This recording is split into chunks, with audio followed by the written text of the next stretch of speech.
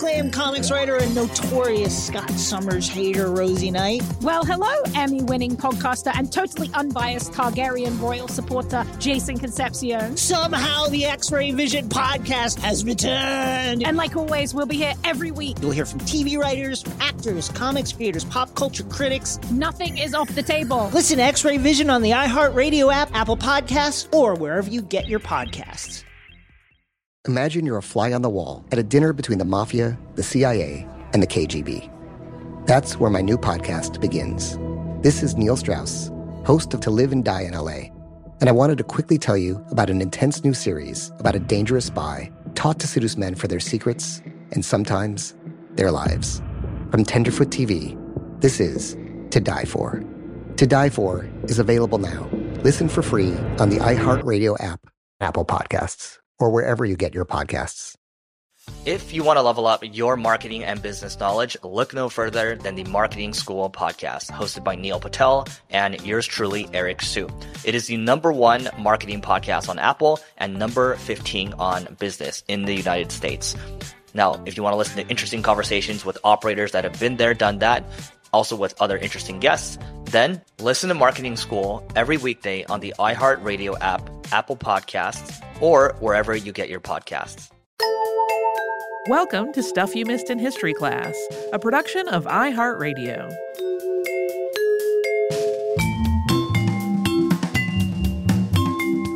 Hello and happy Friday. I'm Tracy V. Wilson. And I'm Holly Fry. One of our episodes this week was on Ellen Sweller Richards, and as I said at the end of the episode, I wish there had not been so much eugenics in there. And there's just like I have a hard time sometimes articulating just how mainstream those ideas were. Like, there were textbooks, your regular high school textbook that just laid out eugenics as though it was accepted fact. And like a lot of the same groups that the movement targeted as inferior also adopted those same ideas for their own improvement. Like, no group is a monolith. There were, of course, people in every group that were like, this is maybe not the best plan, but it was just everywhere. And so there are so many people that you will research, especially at the end of the 19th and early 20th century, and you'll be like, this person was really cool. Oh no, eugenics. And so much about euthenics was also like all about preserving clean water and clean air and having adequate ventilation in indoor spaces, which sure has revealed itself to be incredibly important over the last years of a pandemic. But then also, like, there's just a thread of like, and we're going to improve the race with this. And I was like, what if we didn't though? Right. I mean, it's interesting because, as you said, it was very accepted. But I think what we don't often acknowledge is that it was also lauded for how smart and like progressive it was. Yeah. So I always think of things like that when we tackle stuff today and we're like, this is the new ideology that's I'm like, will it be this way forever though? Well, and the most horrific parts of the eugenics movement were after she had died. Yeah. So like, I think that like there were some like sterilization programs that I think did start before she died. But it was really after she had died that like that became widespread. And then obviously like the whole Nazi race science and eugenics program was after her death by a lot. But those core ideas that like there are people who deserve to have children and other people who shouldn't have children, like it's just, we could have instead spent so much time recognizing that humanity has, like, we all have innate worth. Right.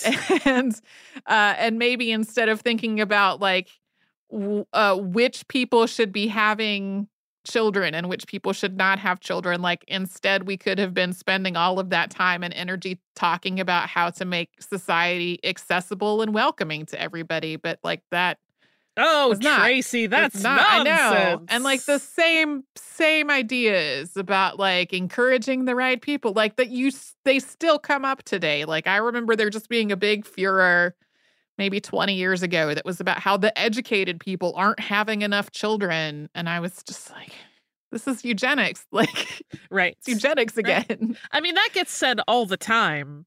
Yeah. Still, that's ongoing. Yeah. I don't know how to help those people. No. I did chuckle to myself when we talked about her early learnings in maintaining an efficient, orderly, and well-kept home. I'm like, what's that like? I don't know. Yeah, as I was sort of thinking,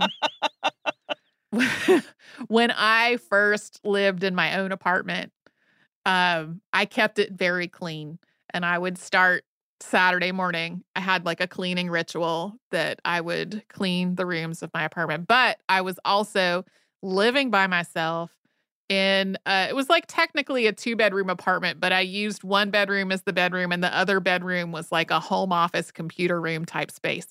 And I just didn't have a lot of stuff. Yeah. I was living on my own for the first time and I had like furniture that had come out of my parents' basement, or which some generous neighbors sold to me for very cheap. And I like that there just were not a lot of possessions in my home. And now, 27 years have passed and there's just all this stuff everywhere. Yeah, we have piles and we collect a lot of stuff. So our house is like a crazy fun house all the time. You described your house to me one time when we had just met as if Sanford and Son were really creative. That's sort of accurate. I mean, we've been really making like a more progressive approach over the years to like, okay, but how do we tame this? And for me, I've realized like I tend to have a very all or nothing approach, which doesn't work, right? Like you can't, because then things will like get set up and the second they get a little askew, I'm like, well, that didn't work. I don't know. It's ruined. Right now I am in the middle of a fairly significant closet overhaul, which anyone who knows me knows that's a lot. Where I'm trying to cull the collection because I have a lot of clothes. I mean, I have clothes I've had since I was 13. Sure. And some of them I will keep. But others I'm like, I got this t-shirt at like a 5K that I dropped into like day before. I don't need this shirt. Why do I have this shirt? But I have realized though that if I am a little more generous with myself and go, listen, just do a little bit each day, you're fine. It's actually way easier to just maintain things than if I were being quite so stringent and like, no, you must do everything and overhaul I'm like, all right, it's fine.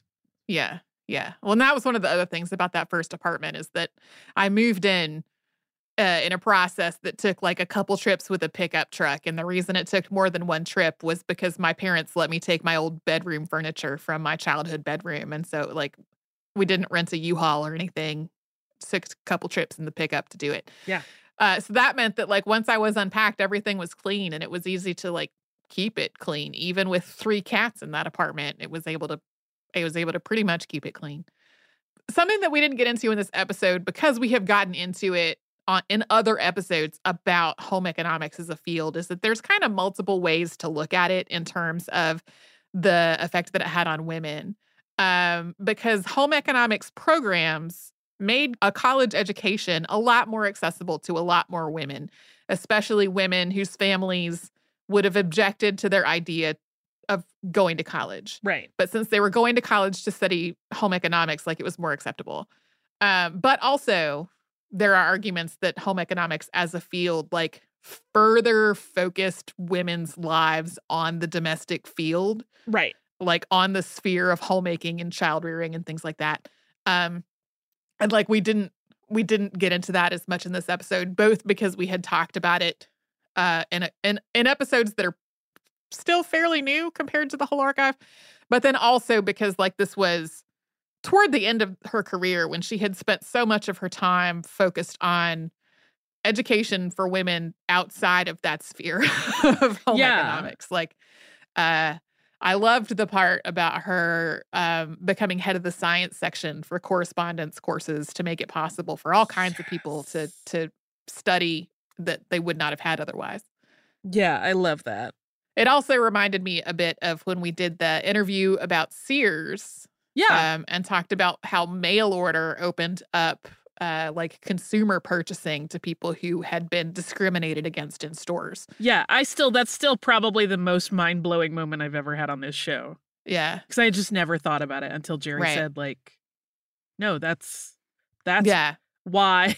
That's why Sears was so popular with Black customers for so long. Because it was the one place they knew that, like, they could go for mail order and not have to deal with being stared at or treated as though they were unworthy or going to do something wrong in the store. And I was like, oh my goodness, that is obviously my privileged white perspective never took that into account. Makes all the sense on earth. Yeah. Yeah. So anyway, I keep picking people to talk about on the show that turn out to be complicated. Well, because that's what humans are. Yeah, and I knew there was going to be complications with Ellen Sweller Richards because I already knew like how much of the home economics movement was connected to eugenics and other issues. But yeah, part of me wanted to take a little field trip over to her house in Jamaica Plain, but I'm pretty sure it's just somebody's private residence now, and that felt creepy. Hi.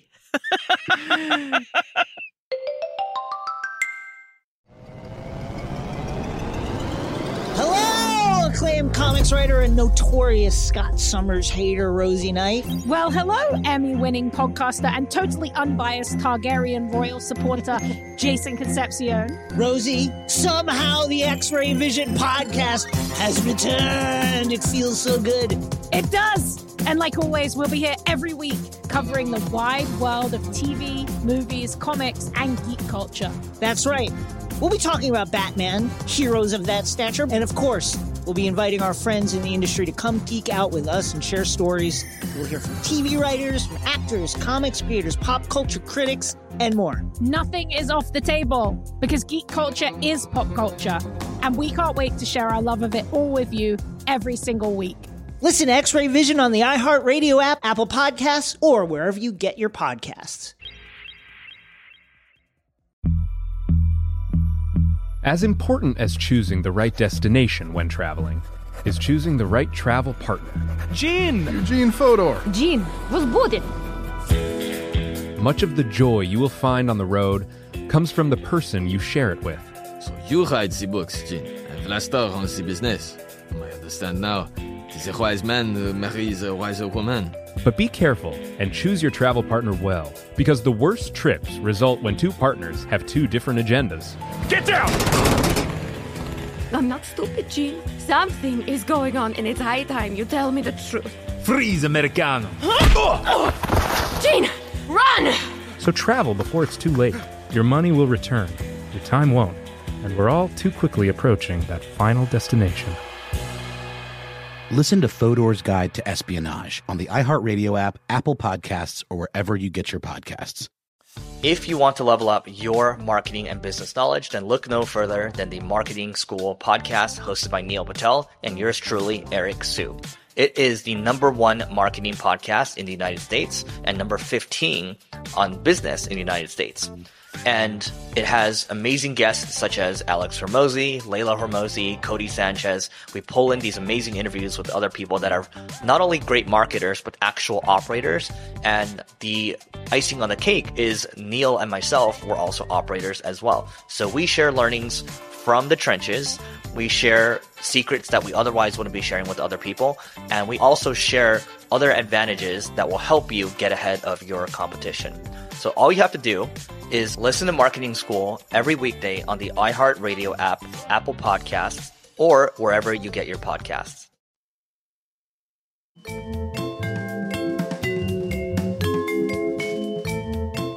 We talked about the frustrating story of Eliza Fenning this week. We did. On a lighter note, because I always like to talk about food. Uh-huh. what is chicken and dumplings to you? Or what do you call dumplings? Okay. Well, I call dumplings two different things. Okay. There are dumplings that are a shell made of dough that is stuffed with something and is steamed or fried. Right. More in the Asian cuisine. Yeah. Dumplings are also this is what I want to know. more like a biscuity type thing that is like topped onto like chicken and dumplings is like chicken and also like things like peas and carrots and onions and stuff like that, and also a broth. And then these things that are more like a doughy, maybe biscuity is not like little like but portions of dough put on top of that, and then it all goes into the oven so that it's sort of simultaneously poached in the liquid and maybe baked a little bit on the top. When my mom would make chicken and dumplings when I was a kid, the dumpling parts, I think, were always like totally submerged in the liquid during the cooking, and they were doughier and not as delicious to me as when my husband does it and they go on top, not exactly like a crust, but kind of. I feel like this is a very long-winded description. No, now, this but is like all, I want all of this. It's when it gets to be really cold weather, I'm often like, when are we having chicken and dumplings? What if you made chicken and dumplings tonight? Growing up, I think my mom made up what chicken and dumplings were. Okay. Because she would do them like in the pan, and she would make like a very biscuity dough, and the same pan that she had fried chicken in, she would just drop that dough in with them towards the end and let them puff up, and you got these nice like buttery, had some chicken grease in them, like biscuits essentially. That sounds really good and delicious. Also, unlike anything else I've ever had as dumpling. Unlike anything I've ever seen anybody else do. But that's what I grew up with. And then we moved to the South, and I remember being at a restaurant and seeing chicken and dumplings on the menu, and I ordered it. And when it came and it was like submerged dumplings in what appeared to be a soupy stew, I was just like, what is this glop? Yeah. Yeah. Yeah. When Patrick does it, it's like occasionally they come out heavy, which is the term that's used in here with the dumplings that were allegedly poisoned. Like when something has gone not quite right in the mixing process, occasionally they will come out in a way that we both describe as too heavy. But I find them to be really delicious because they have like that more doughy, almost poached texture, but there's often like a more biscuity, crispy top layer to it. Delicious. I find it very, very yummy. And maybe I'm going to text him right now and say, when are we having chicken and dumplings?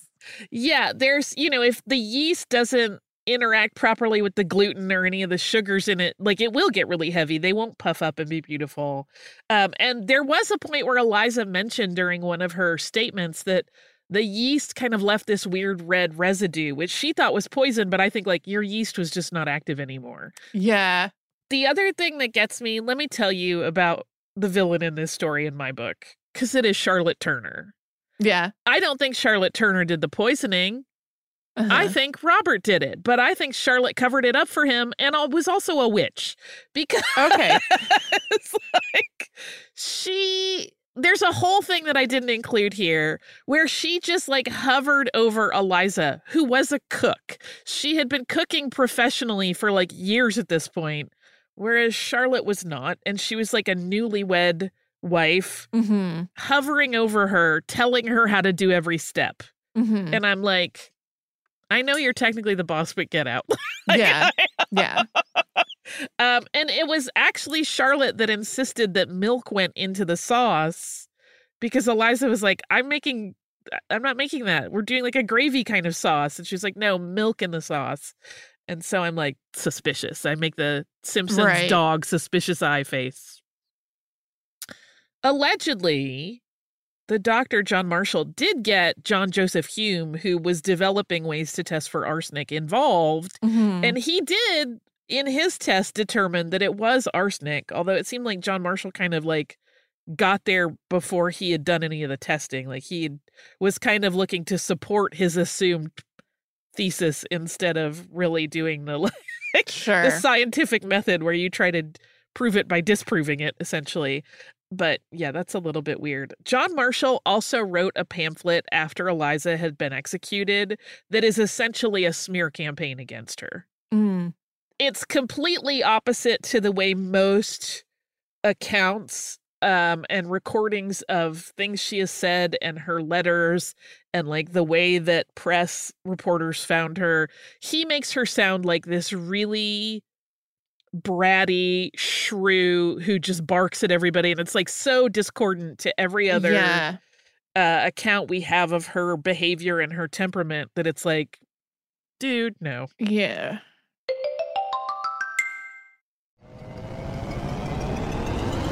Hello, acclaimed comics writer and notorious Scott Summers hater, Rosie Knight. Well, hello, Emmy-winning podcaster and totally unbiased Targaryen royal supporter, Jason Concepcion. Rosie, somehow the X-Ray Vision podcast has returned. It feels so good.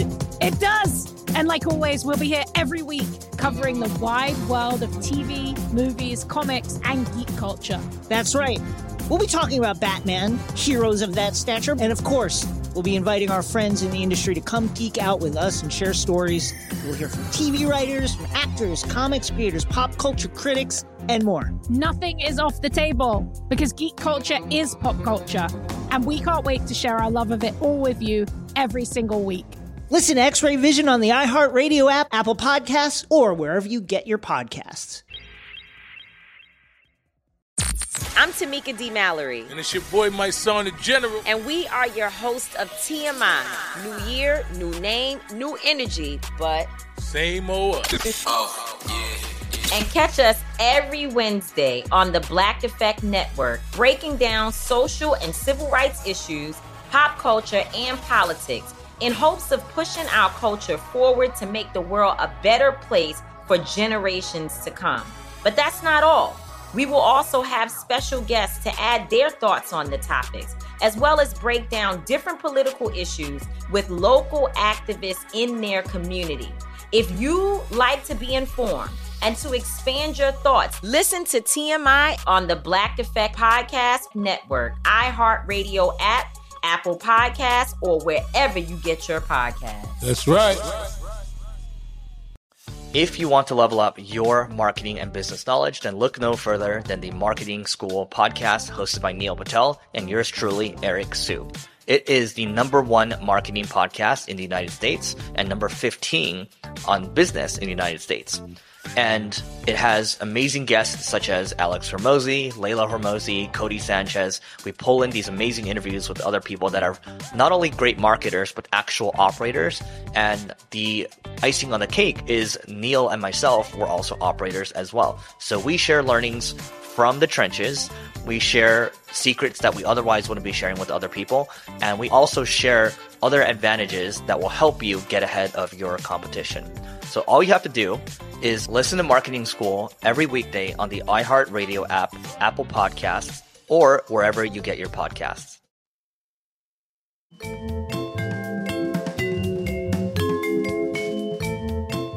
I haven't even gotten to the gross part. Okay. Which is Sylvester, the judge. Because he was known as a hanging judge. Yeah. He just loved to prosecute people. There were a lot of those in Britain during this era. Yes, for sure. And he also had a really horrible reputation for demanding sexual favors of women who came to him for help. And I'm just like, you are the grossest of gross, gross. Yeah. We've had a couple of episodes before when we've talked about how the justice system worked in Britain over the 18th and 19th centuries. And other periods too, but like we've talked about several things that have been related to like how often it really was just stacked against whoever was the defendant. Like there was just a presumption that this was rubber stamping the fact that the person who had been accused was guilty, and this was maybe 50 years or so prior to this was when we talked about women being transported to Australia to try to offset the gender imbalance in the convicted men that were being transported to Australia, and like how many people were being transported for just incredibly minor alleged offenses, like stealing somebody's underwear off the clothesline, like that kind of stuff. So this is a way bigger case because it's like possibly an attempted murder. Right. But like I saw just a lot of the same traits in the way that the trial played out. Yeah. There is also a detail that comes up in the most scant mentions, isn't focused on, at least in none of the documents or information that was available to me, that Charlotte Turner was apparently pregnant when all of this happened. And it didn't impact her pregnancy negatively.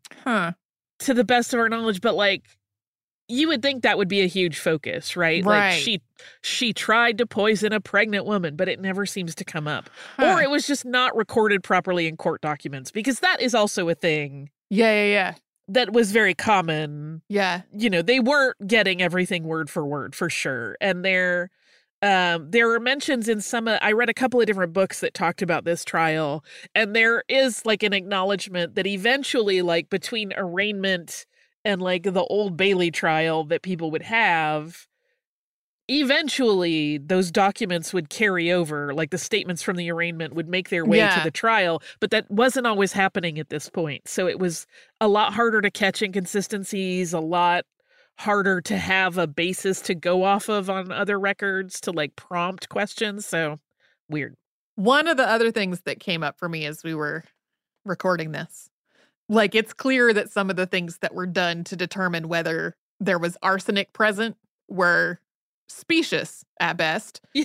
And like that's not over. There continue to be all kinds of like forensic methods that have been used to convict people and in some cases execute people that turn out to just not hold up at all. Like, I remember a whole case where a man had been convicted of arson in a fire that killed his children.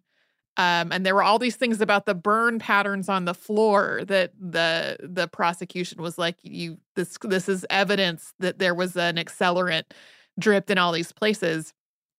And then they did, the fire department later did like a training burn of the house next door, with part of the purpose being seeing if the same thing held up when they knew for sure what was used in the house. And it was like the exact same burn patterns were present when no accelerant had been used. And it's like there just keep being things like that coming up where a lot of things that have been sort of accepted as evidence work out to be like, oh, that's not actually how that works. Right. Yes. There is some interesting speculation that was going on at the time and has been expounded upon by some other writers right up through, modern writing, that this whole thing was actually kind of intended to send a message to the servant class. Like at a time when there was starting to be some mobility going on of like, stay in your place. Right. Don't sass because we can literally have you killed. Yeah. Which is terrifying. And I also wonder, though, too, there's this whole other tertiary thing that I found myself thinking about while I was making dinner last night. We've talked about it many times on this show before. People can convince themselves of things that are not true or real. Sure. And so I really do. Part of me also wonders if this is not a case where, like, Orla Bar introduced the idea of like, I think we were all poisoned. And then they're all like, Eliza must have poisoned us. And then they're just backing that up in their head without even really consciously doing so, where they're like, it does all make sense. This is the only possible thing. And it's like, well, you've just literally condemned a person because you got spun up on an idea that someone introduced. There was also something that was pointed out in some of the writings of the day that made me very, very sad, which is that Eliza's father had been a soldier that served with honor for the government, and like he had no one seemed to care about any of that or respect any of that as he was fighting to like save his daughter, to pay for his daughter's body, etc. It's just like a weird that kind of thing where people treat other humans as like disposable, even if they have been very integral to something they have done. It's frustrating. Anyway, I'm sorry. I'm in a very murdery space in my research lately, so there might be more things like this. This was, in case anyone is curious, a case that came up when we were breaking the first season of Criminalia, and we were like, no, she's not actually a lady poisoner, I don't think, so we can't include her. But I really, really was intrigued by her story, which is why we are here. Just cross-pollinating. It works out great. If this is your weekend coming up, I hope that nothing horrible happens to you or by you, and that you have a restful time and you take care of yourself and others as much as is possible. And if you don't have time off, I hope that you still manage to carve out a little space for yourself to eat something delicious and wholesome that has nothing tainted in it whatsoever, and just to rest and relax and rejuvenate your mind, body, and spirit. We will be right back here tomorrow with a classic episode, and then on Monday there'll be another new one.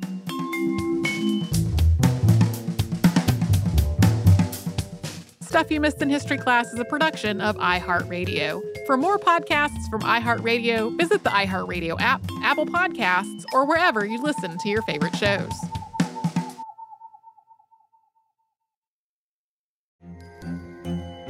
Hello, acclaimed comics writer and notorious Scott Summers hater, Rosie Knight. Well, hello, Emmy-winning podcaster and totally unbiased Targaryen royal supporter, Jason Concepcion. Somehow the X-Ray Vision podcast has returned. And like always, we'll be here every week. You'll hear from TV writers, actors, comics creators, pop culture critics. Nothing is off the table. Listen to X-Ray Vision on the iHeartRadio app, Apple Podcasts, or wherever you get your podcasts.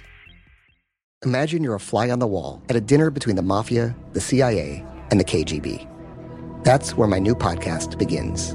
This is Neil Strauss, host of To Live and Die in LA, and I wanted to quickly tell you about an intense new series about a dangerous spy taught to seduce men for their secrets and sometimes their lives. From Tenderfoot TV, this is To Die For. To Die For is available now. Listen for free on the iHeartRadio app, Apple Podcasts, or wherever you get your podcasts.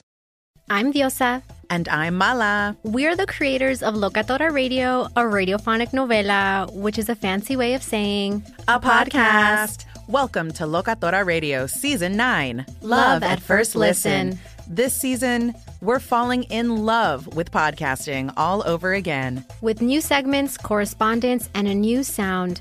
Listen to Locatora Radio as part of the My Cultura Podcast Network. Available on the iHeartRadio app, Apple Podcasts, or wherever you get your podcasts.